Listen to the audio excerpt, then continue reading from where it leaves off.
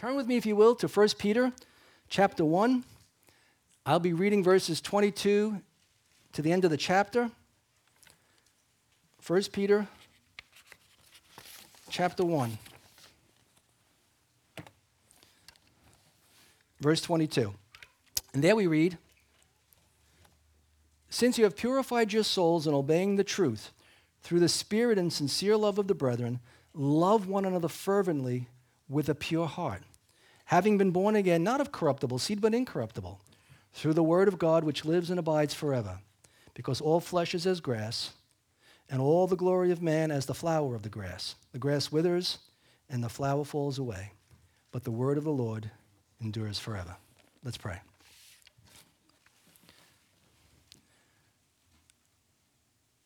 Father, it's good to be in your house and with your people. But Lord, it's even better to be with you and hearing your word. And so as we are together praising you and worshiping you in songs and prayers, now, Lord, will you speak to us through your word? And Lord, we need the Spirit of God to enable me and empower me. We need the Spirit of God to open up our ears and, Lord, prepare our hearts to hear it and to receive it. And Lord, not just to receive it, but to believe it. And not just to believe it, but, oh God, to live it. And so would you be pleased to work on us, making us more like that glorious image of your Son, Jesus Christ. Amen. Well, Peter is writing his first epistle to primarily Gentile Christians who are being heavily persecuted for their faith. And what facilitated this persecution is really the Emperor Nero. The Emperor Nero. You see, in his thirst for building, he burned down a lot of Rome so that he could rebuild it his own way. And in the process, many people in Rome lost loved ones and homes and possessions and all that other kind of stuff. And the word around town was that Nero burned it down.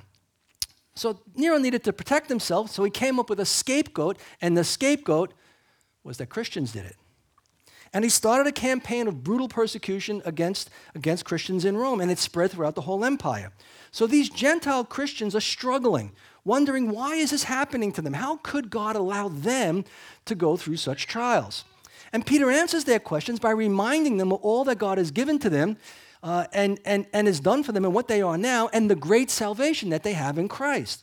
And so for the first 12 verses of chapter 1, he gives them indicatives, which are objective truths or facts, like they were elected by the Father. They were brought to life by the Holy Spirit. They were cleansed for obedience by the shedding of Jesus' blood. They've been born again, we're told, to a living hope through the resurrection of Jesus. They've been given an inheritance that is incorruptible and undefiled and unfading, reserved for them in heaven.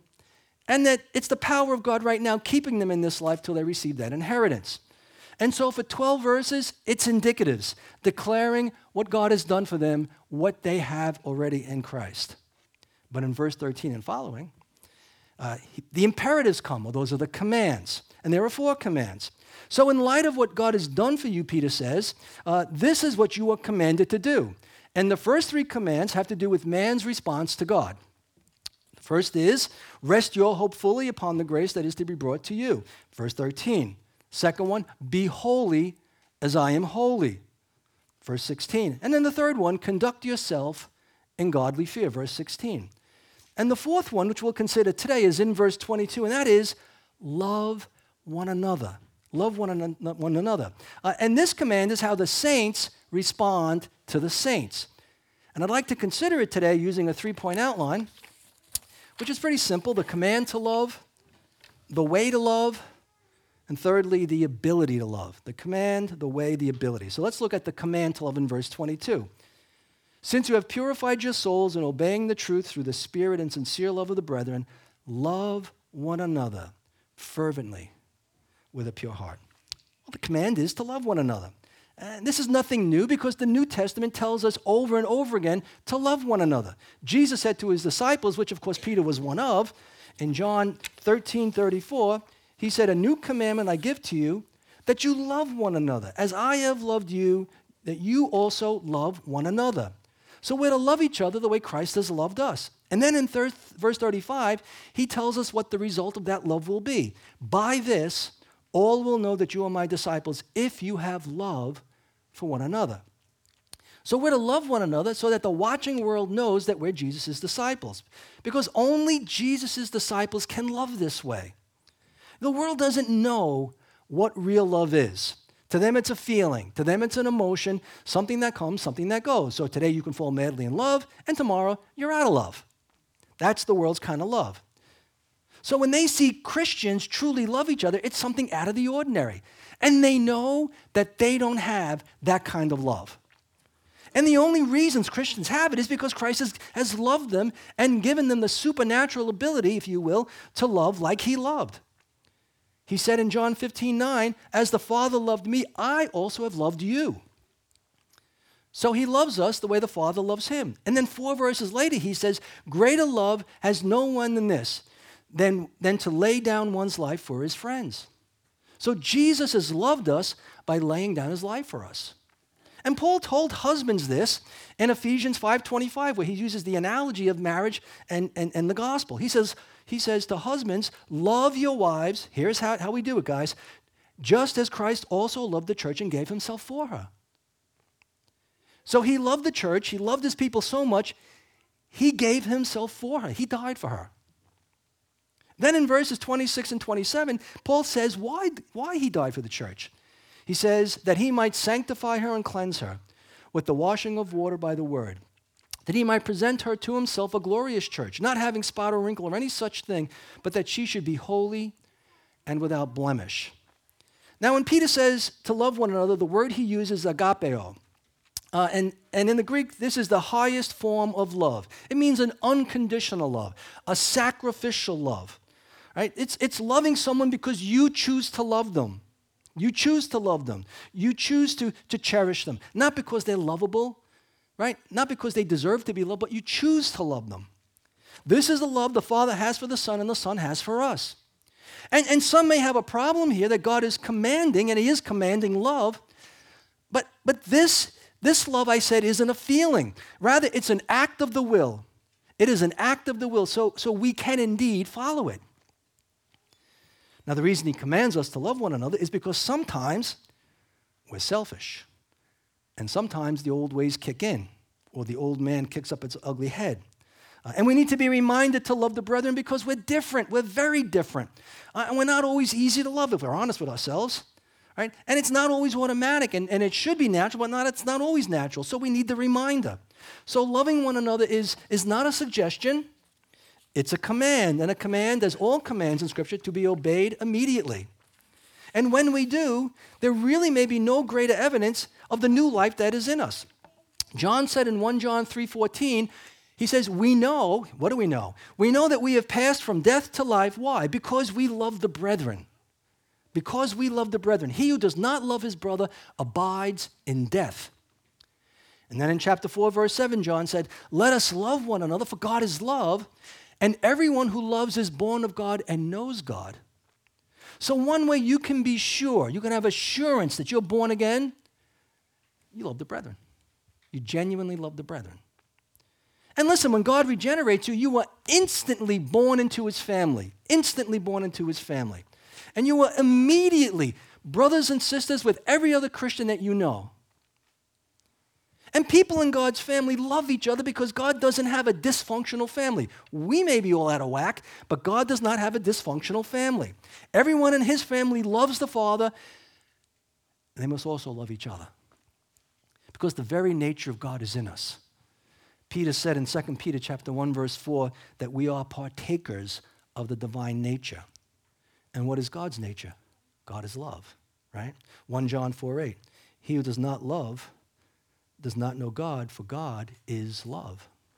And in 1 John 4:12, it says, if we love one another, God abides in us, and his love has been perfected in us. So we have assurance that we're his children when we love his children. And the world knows we're Christ's disciples when we love each other. So we can't claim God is in us if we don't love those whom God is in. But when we do, it's an indicator to a lost world that Christ is in us, that he's changed our hearts. And they're getting a glimpse of him in us. Truthfully, if you think about this, most of us, would not only have not loved each other before we were saved, but we probably wouldn't even have liked each other. Think about that. Look at the people around here. We're such an eclectic group. We come from all kinds of backgrounds and situations in life. We really are kind of a mixed bag of people. And truthfully, apart from Christ, some of us would have nothing in common. Nothing in common. But now in Christ, we have the most important thing in common. And we genuinely love each other. And our hearts have been knit together in the gospel. And we would do anything for each other because we love our Father and we love Christ who has given us a love for each other. And this should be true of all the saints. And brothers and sisters, it is more important that we demonstrate love for one another than we demonstrate love for the lost. And of course we should love the lost. Oh, he said we shouldn't love the lost. No, I didn't say that. I said it's more important that we demonstrate love for each other than love for the lost, because when we love each other, it draws the lost to us and then to Christ. Amen? And so we see the command to love. Secondly, the way to love, verse 22. Since you have purified your souls in obeying the truth through the Spirit in sincere love of the brethren, love one another fervently with a pure heart. Well, we're commanded to love one another, but how do we do that? How do we do that? And Peter gives us 3 ways in verse 22. We're to love each other sincerely, we're to love each other fervently, and we're to love each other with a pure heart. So we can say we love someone, but we're really not loving them if we don't love them sincerely, fervently, and with a pure heart. So in the first place, we're to love each other sincerely. We're to love the brethren sincerely. And the word sincere means without hypocrisy. Without hypocrisy. Paul said in Romans 12:9, let love be without hypocrisy. And in the first century, a hypocrite was an actor who put on a mask to play a pretend part. So we don't pretend to love each other. We're not playing a part. We don't love to keep up appearances, right? We don't smile and act nice around a brother or a sister, but when they leave, we talk about them or gossip about them or think something ill about them. We don't say one thing to their face and then think something else in our minds, right? We don't do that. So to love sincerely means to love without any ulterior motives. So you don't love someone because they could do something for you, like give you a job or maybe financially help you out or get you free jet tickets or giant tickets, not that you'd want those, right? They don't do something for you. And when you love someone sincerely, you don't envy them. You don't wish you had what they had. You're not jealous that they've got something you don't have. All right? And you don't say that you love them, but then you don't trust them or you don't want them in your house. All right? And you don't say, call me anytime, I'll be there for you. And then secretly you say to yourself, I hope they never call. You don't do that. Love doesn't do that. And you don't say, I'll pray for you, when truly you have no intention of praying for them. So you don't make promises you will not keep. And if you sincerely love someone, you don't tell them what they want to hear. You tell them the truth.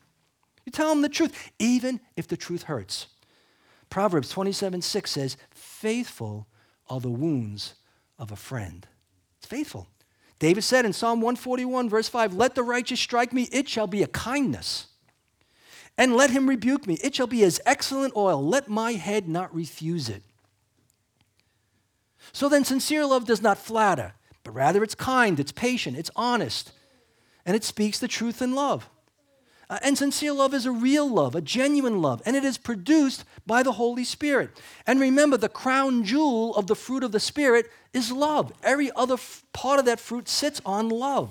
If there's no love, there's no peace, joy, kindness, patience, gentleness, or self-control. Love. Therefore, sincere love is not false or fake or superficial, kind of like the world's love, if you know what I mean. Many years ago, and this is not really a good illustration, I can't remember the name of the commercial, but there was a beer commercial, maybe like 15, 20 years ago, and it was, 30-year-old guys sitting in boats or sitting around the ball field saying to another 30-year-old guy, I love you, man. The other guy says, yeah, I love you too. Right? Not sincere, right? But sincere love comes from the inside of a person, and it shows itself in outward actions. And we see this, of course, where else but first and foremost at the cross. 1 John 3:16 says, by this we know love. How do we know love? Because he laid down his life for us, and we also ought to lay down our lives for the brethren. So then are we to literally die for the saints? Well, I would say, yeah, if need be. But verse 17 explains what laying down our lives means. He says, But whoever has this world's goods and sees his brother in need and shuts up his heart from him, how does the love of God abide in him? How? Well, it doesn't. So out of love, Christ gave everything for our greatest need, right? We needed a Savior. We needed a Redeemer. We needed somebody to reconcile us to God, to take away the enmity between us, to bring peace between God and man. And he did it out of love. Therefore, out of love, we ought to meet the needs of the saints if we're able to. And James puts it this way in James 2:15 and 16. He said, if a brother or a sister is naked and destitute of daily food, and one of you says to them, depart in peace, be warmed and filled, but you do not give them the things which are needed for the body, what does it profit? What does it profit? Or, how is that loving your brother or sister? How is that loving your brother or sister? So sincere love meets the needs of the struggling saints. You know, it's easy to say, I love you and I'll pray for you and I'll see you next Sunday. But sincere love acts. It's a verb. It's an action. Sincere love meets needs. And I can give you testimony after testimony of how the saints have loved the saints in this way. And I can even give you testimony after testimony of how the saints have loved me this way. Because Romans 5:5 says that the love of God has been poured out in our hearts by the Holy Spirit who was given to us. The love of God has been poured out. And when it's been poured out in us, where's it going to go? It's going to come here and go out again, right?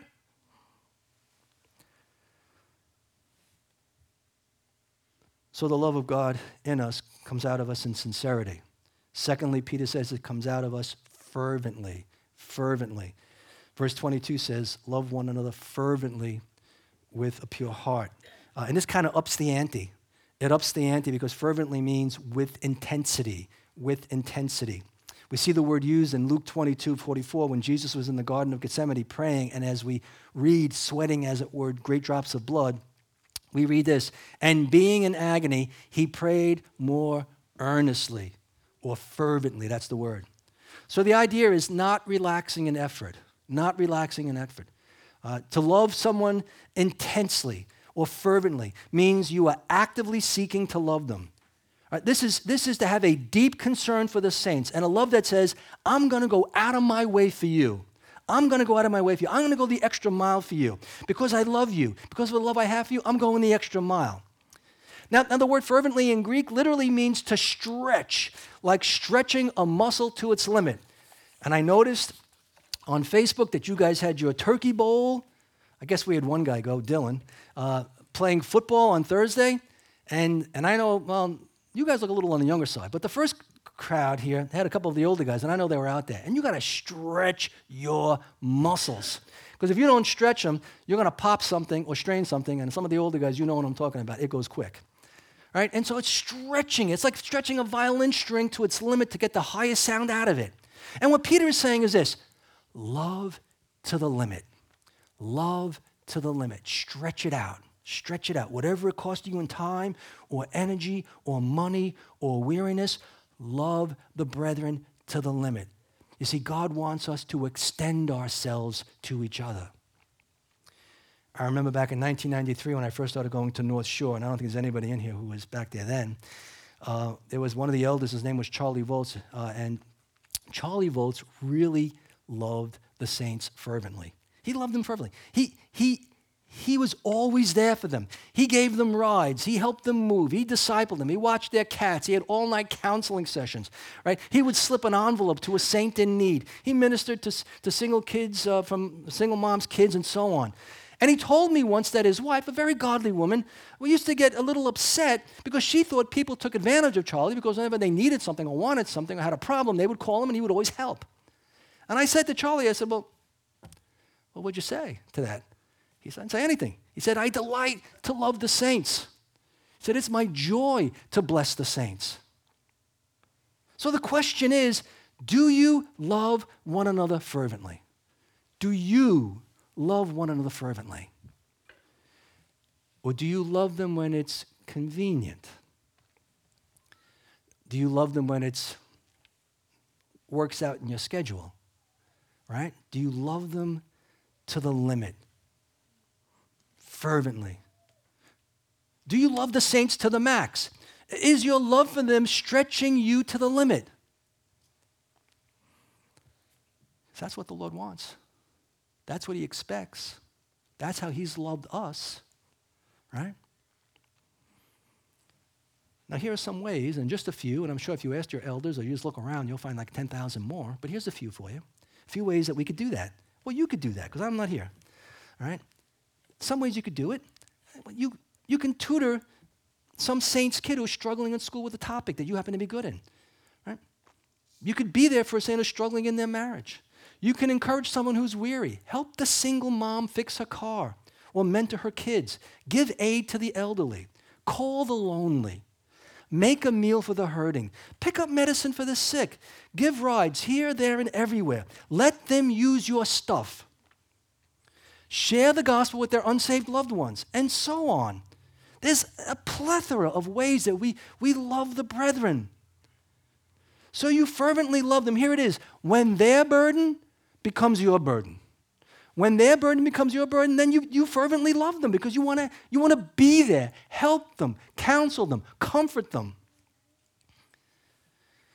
So we're to love the brethren sincerely, fervently, and lastly, we're to love them with a pure heart. And pure heart means free from corruption or unmixed. So a pure heart does not have corrupt desires or motives. It's an unmixed love that proceeds from the heart.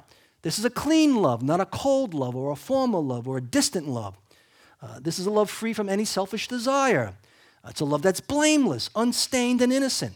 Jesus said in Matthew 5:8, "Blessed are the pure in heart, right? For they shall see God." Paul said in 1 Timothy chapter 1, verse 5, the purpose of the commandment is love from a pure heart. Love from a pure heart. So our love for the brethren must be sincere, must be fervent, and it must be with a pure heart. And if that is the case, then our love will grow, and it will grow for the saints. Right? Paul prayed for the Philippians in chapter 1, verse 9 of Philippians. He said, "In this I pray, that your love may abound still more and more in knowledge and all discernment." So the point is, we don't tap out on love. You can't say, "Oh, I've maxed out. I'm just loving I'm 100% love." We never hit it. We need to grow. He prayed for the Thessalonians in 1 Thessalonians 3:12 that the Lord make you increase and abound in love to one another and to all. He thanked God that the Thessalonians were growing in their love in chapter 2. He said, we are bound, 2 Thessalonians, we are bound to thank God always for you, brethren, as it is fitting. Why? Because your faith grows exceedingly and the love for every one of you abounds toward each other.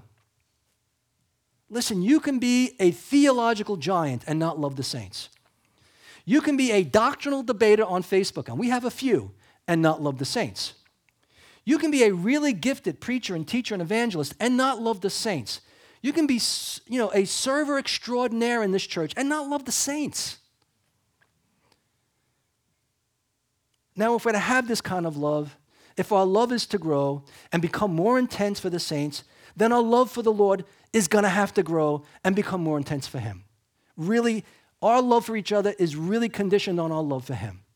If we love him little, we're certainly going to be loving each other little.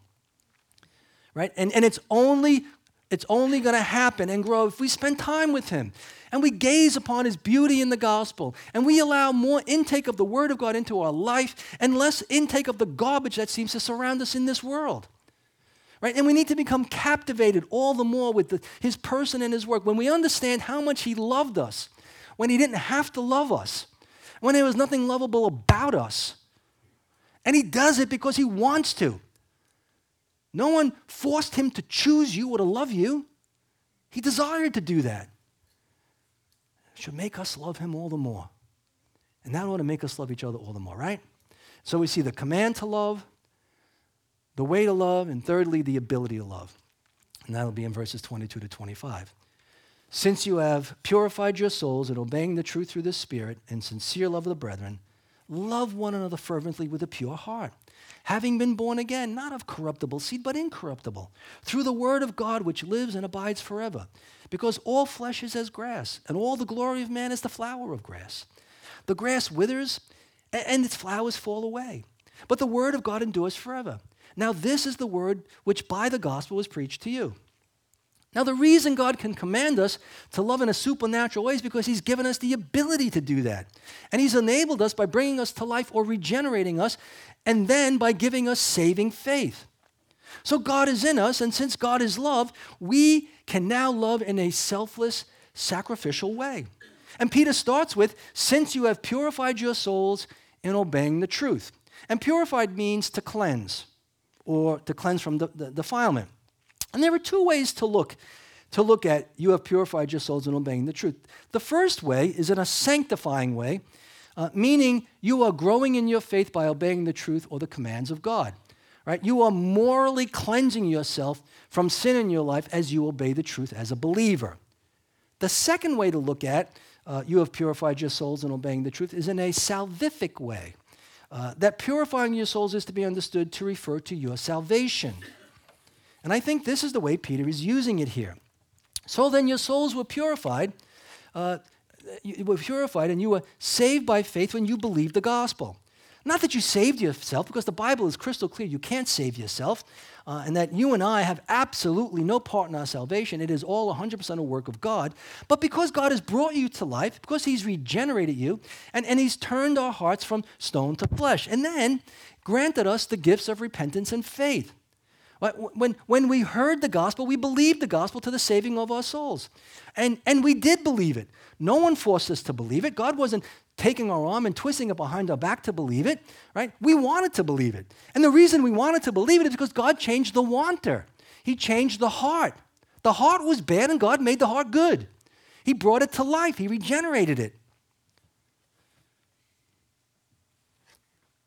And then Peter adds, through the Spirit, which not every translation has, because some say it was a later addition. But the truth is, it's the Spirit of God which birthed us into the family of God and enables us to believe. Right? We can't do anything spiritual apart from the Holy Spirit. So we obey the truth, and then that begs the question, what is the truth? Right? We obey the truth, but what is the truth? And the truth is that God is creator, and he is lawgiver. And he is sovereign over his creation, and he is holy and just, and his law is holy and just. And the truth is that we are unholy, and we are lawbreakers of his holy law. And the truth is that we sin against him, and we deserve his judgment, which is an eternal hell.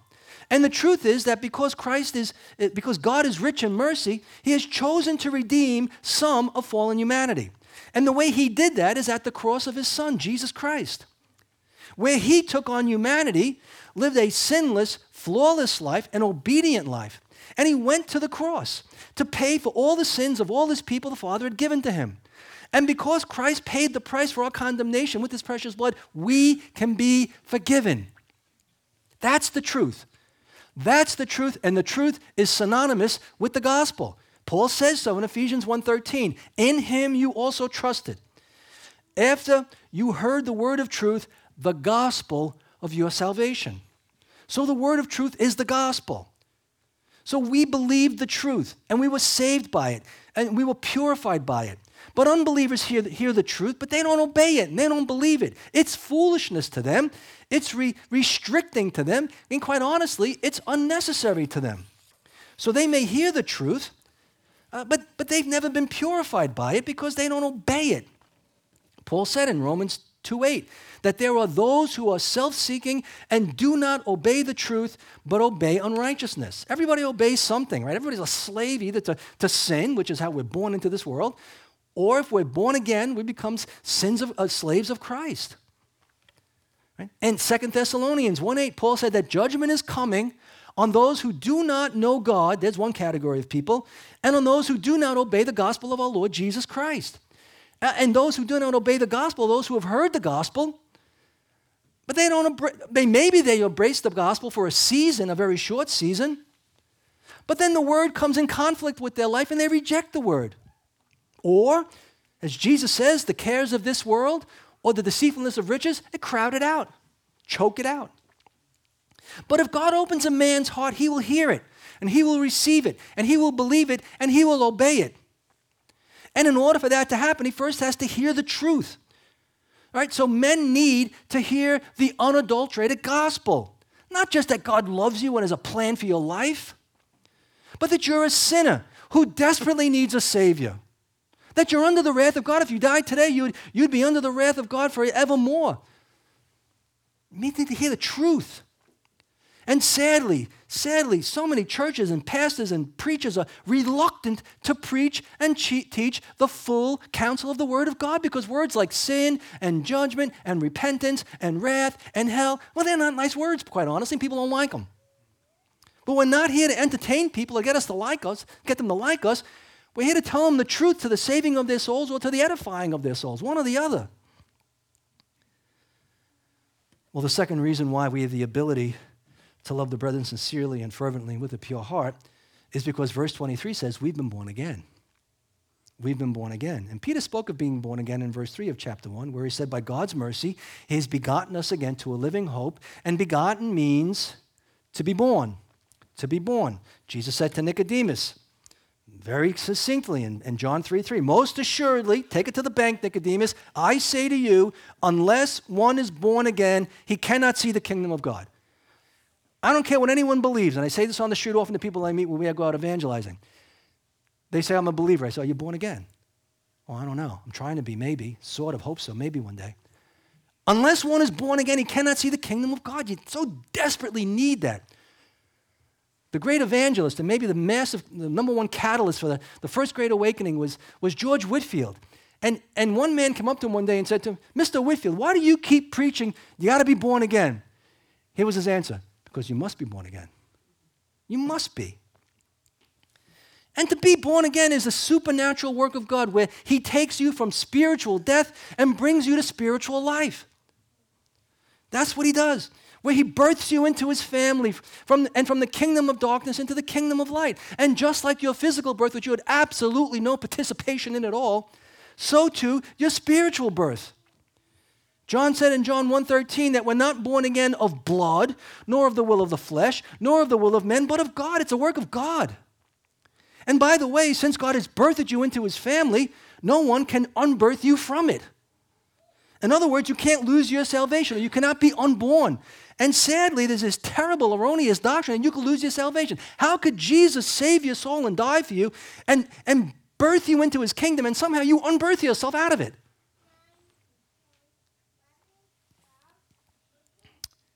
Well, when we're born again, God becomes our Father.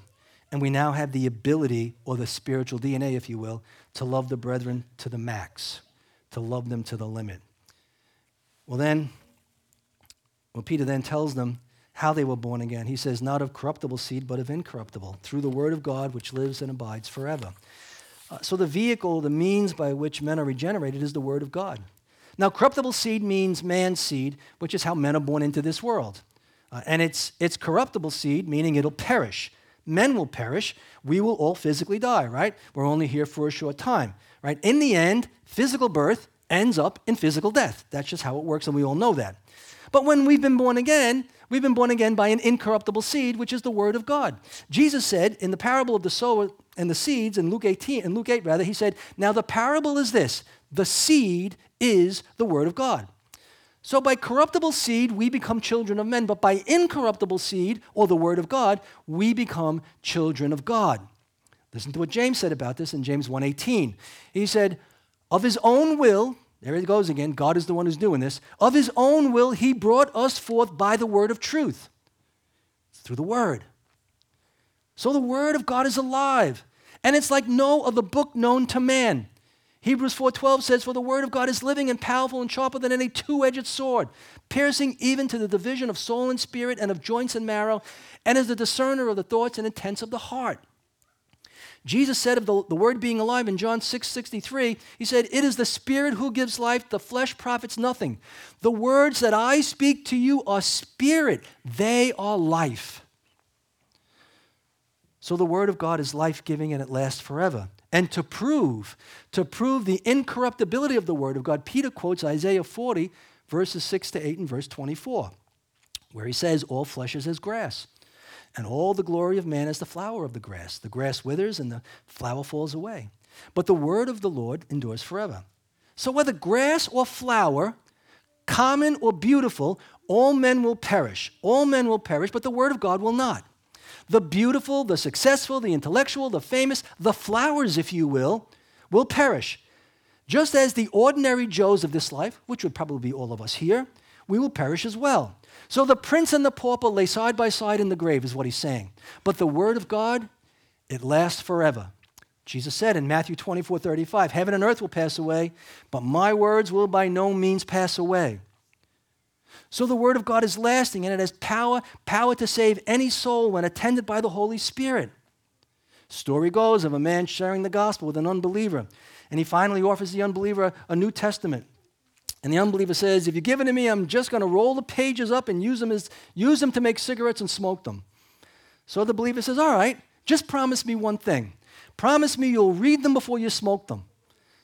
And the unbeliever says, oh, okay. Well, fade in, fade out, years go by, and they run into each other again. And this time the unbeliever is now a saved man. And he tells the man who gave him the Bible, actually how God saved him. He says, listen, I kept my promise when you gave me that New Testament. I read the pages of the Bible you gave me before I smoked them. He said, I smoked Matthew, I smoked Mark, I smoked Luke, and by the time I got to John, God saved me. So the Word of God is powerful, and it is timeless. One man said, the Word contains the mind of God, the state of man, the way of salvation, the doom of sinners, and the happiness of believers. Another man said this, read it to be wise, believe it to be safe, practice it to be holy. Well, Peter ends this section by saying, this is the word which by the gospel was preached to you. Therefore, since through the gospel you are now in God's family and live by faith, you are called to sincerely and fervently love one another with a pure heart. Well, let me close by leaving you with three final thoughts. And the first final thought is this. It is time for the church to show the world what genuine love looks like. It's time for the church to show the world what genuine love looks like. Listen, the world is spiraling out of control. There is great hate in this world where men despise anyone who isn't like them or disagrees with them or doesn't vote like they vote, right? To them, love is partisan or feeling driven, and not seen or experienced in their day-to-day life. And their view of it is swayed by the media and the voices that they hear and that they read in an unstable culture. And they need to see what love really looks like. And the only place they're going to see what it really looks like, the only place they're going to see love in action is how you love one another in this place and outside of this place. They need to see it in action. Not a divided church over racial issues, not a divided church over political issues or social justice issues, but the church militant, fighting to advance the kingdom of Jesus Christ. So let's show them the love of Christ by truly loving one another and loving each other to the limit. My second final thought is this, that Jesus is our great example of fervent love. Remember we said fervent love is stretching your love to its limits. Well, Jesus stretched himself to the limits in his love for us. And he showed it by allowing his arms to be stretched out on an old rugged cross and then allowing, I believe, up to 9-inch spikes being driven through his wrists so that he could hang on a cross for 6 hours as his life was slipping away from him and as he was racked in pain, gasping for every single breath of air until there was no more. And on top of that, and more importantly, his purpose for being on the cross, he was suffering the penalty of our sins. He was bearing God's punishment for them. A holy God was pouring out holy wrath on his son because his son was carrying our sins. So he stretched himself to the limit for you. So your sin debt could be wiped away and you could be forever forgiven. Thus God's justice has passed over you because it was swallowed up by Jesus for you. And since Christ did that for you and for me, ought we not to stretch ourselves to the limit to love his people? Does that not make sense? Now my last thought. There are only really two things necessary if there is going to be love among the saints at RGF. One is you have to be born again by the word, and the second is your souls have to be purified by obedience to the truth. In other words, you have to be genuinely regenerated, saved by grace through faith believers. You need to be the real deal. Because this kind of love, for this kind of love to be real, you need real Christians. You need real Christians, not professing Christians who do not possess the Spirit of God. Right? Not people who come to church and give a little here and serve a little there, but have no passion for God's glory or for holy living. Right? That's not going to cut it. And if you're truly not born again this day, if you're truly not in the kingdom this day, right? If your soul has never been purified by obeying the gospel, you need to know that God knows that. That God knows that. And coming to church doesn't change that for you. God knows that.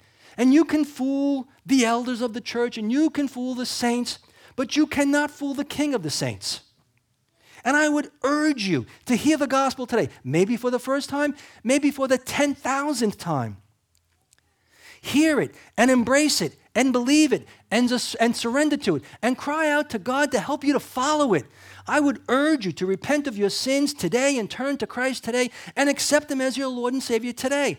And if you do, you will experience His unchanging, incomprehensible love for you and your love for all the saints and their love for you. Amen?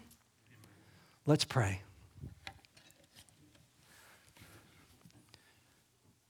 Father, we're in awe that you would love rebels and fist shakers and people who hate your word and hate you, who don't want you to run their life. And Lord, that was every single believer in this room, and that is right now every single unbeliever in this room. But we thank you for loving the saints who you have saved so far. We thank you, Father, for putting the Spirit of God in us, showing us you, that we can know you and know your Son, and that is indeed eternal life. We thank you for loving us, Lord, to the limit. And we pray that we would love each other that way, Lord. Forgive us for not loving each other that way, if that is the case. Forgive us for not sincerely and fervently and purely loving each other. Lord, grow us in that. Let us think more of others than ourselves, Lord. Let the burden of the saints be our burden as well. Help us to go out of our way for each other. Lord, may it be, Father, that we would love them so much, Lord, that we would prefer them above ourselves. And Lord, for the unsaved sitting here today, Lord, you know their hearts. Lord, you know what they need so desperately. Show it to them. Place it on their heart, Lord, that they're a rebel running far from God. And Lord, they can only run so long and so far until either A, you save them, or B, they end up in eternal damnation. And so we pray you'd save their souls. We pray you draw them to Christ. Pray you empty them of themselves and show them their great need and the tremendous love of Christ. And even now, Lord, if they repent and believe, that Christ would save them. He'd save them to the uttermost. So, Lord, would you have mercy on their souls, we pray in his name. Amen.